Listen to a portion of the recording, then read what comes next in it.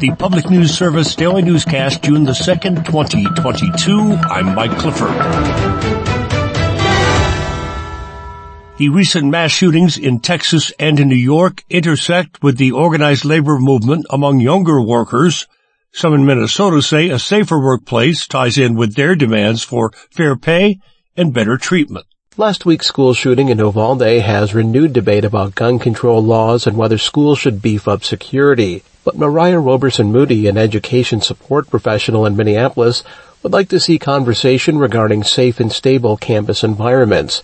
In a recent AFL-CIO forum, she suggested that starts with adding professionals who can effectively engage with students. We have to be able to provide adequate supports like social workers, like nurses, like support staff. She says these themes were an essential part of the recent teacher strike in Minneapolis, while adding that support staff are the ones routinely roaming the halls in schools where there isn't a lot of security. Roberson-Moody says these workers should be given the proper support as they meet the mental health needs of students. The CDC says school connectedness can play a role in enhancing safety. I'm Mike Moen. The call for action comes as larger chains such as Amazon and Dollar General face growing scrutiny over workplace safety. Meantime, CNN reports 4 people were killed Wednesday in a shooting on a hospital campus in Tulsa, Oklahoma. Authorities responding to a call about a man armed with a rifle and a handgun at the Natalie Medical Building campus. We can confirm the shooter is dead, police said in a post, and they now confirm that shooting was self-inflicted.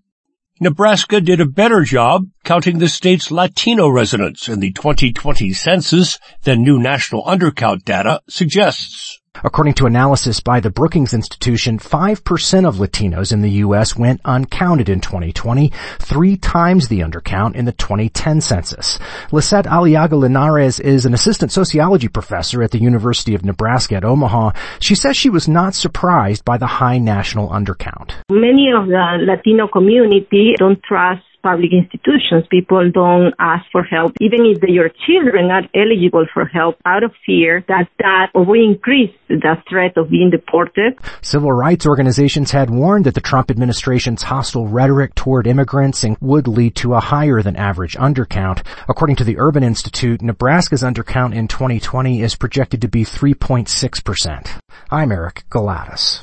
And CNBC reports sweeping restrictions on outdoor water use are now in effect for more than 6 million residents in Southern California.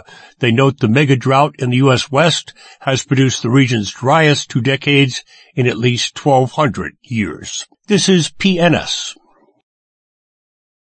Indiana has ended its participation in the Federally Enhanced Supplemental Nutrition Assistance Program, or SNAP. For 2 years, all SNAP recipients received additional benefits to make ends meet. Emily Weichert-Bryant with Feeding Indiana's Hungry explains those benefits will once again be based on several factors, such as income and household size. She says folks can determine their exact benefit amount by calling the 800 number on the back of their electronic benefits card. And it'll give you the last benefit that you received in May. And it'll also give you the benefit amount for June so that families can at least prepare a little bit for the amount that they'll start seeing when benefits start loading on the 5th. Families who rely on free and reduced cost school meals for kids can also call or text the U.S. Department of Agriculture's National Hunger Hotlines to find a local summer meal site. The service offers support in both English and Spanish. This is Jonah Chester reporting. Now to Ohio, where homeowners who are struggling to stay afloat because of the pandemic may qualify for special assistance.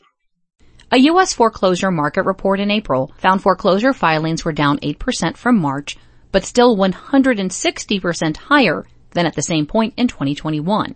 Ohio has the 3rd highest rate, with 1 foreclosure filing for every 911 housing units. However, Sean Smith with the Ohio Housing Finance Agency says the Save the Dream Ohio program can help eligible households facing foreclosure or struggling with other housing costs. A lot of individuals have either lost their jobs or had a loss in income earning potential and therefore have difficulty either paying their mortgage, property taxes, heating bill, electric bill, those kind of things. Households may qualify for up to $25,000 to be used over 6 months for delinquent or future mortgage payments. Mary Sherman reporting. Finally, Eric Tegedoff lets us know Montana is considering a purchase of land in the central part of the state that could open up access to more than 100,000 acres of public land. Educational flights are taking place starting today to tour the Big Snowy Mountains, which could see more visitors with the purchase of a ranch in the southern foothills. The 5,600-acre ranch was gifted to Shodair Children's Hospital when its owner died. Craig Osfed is CEO of the hospital. What was most important to us is selling that property, but selling it where it would be to a buyer that would make it public for citizens of Montana. To pay in part for the acquisition, Fish, Wildlife, and Parks proposed using state funds from Habitat Montana. That's a program that gets some of its funding from recreational marijuana sales.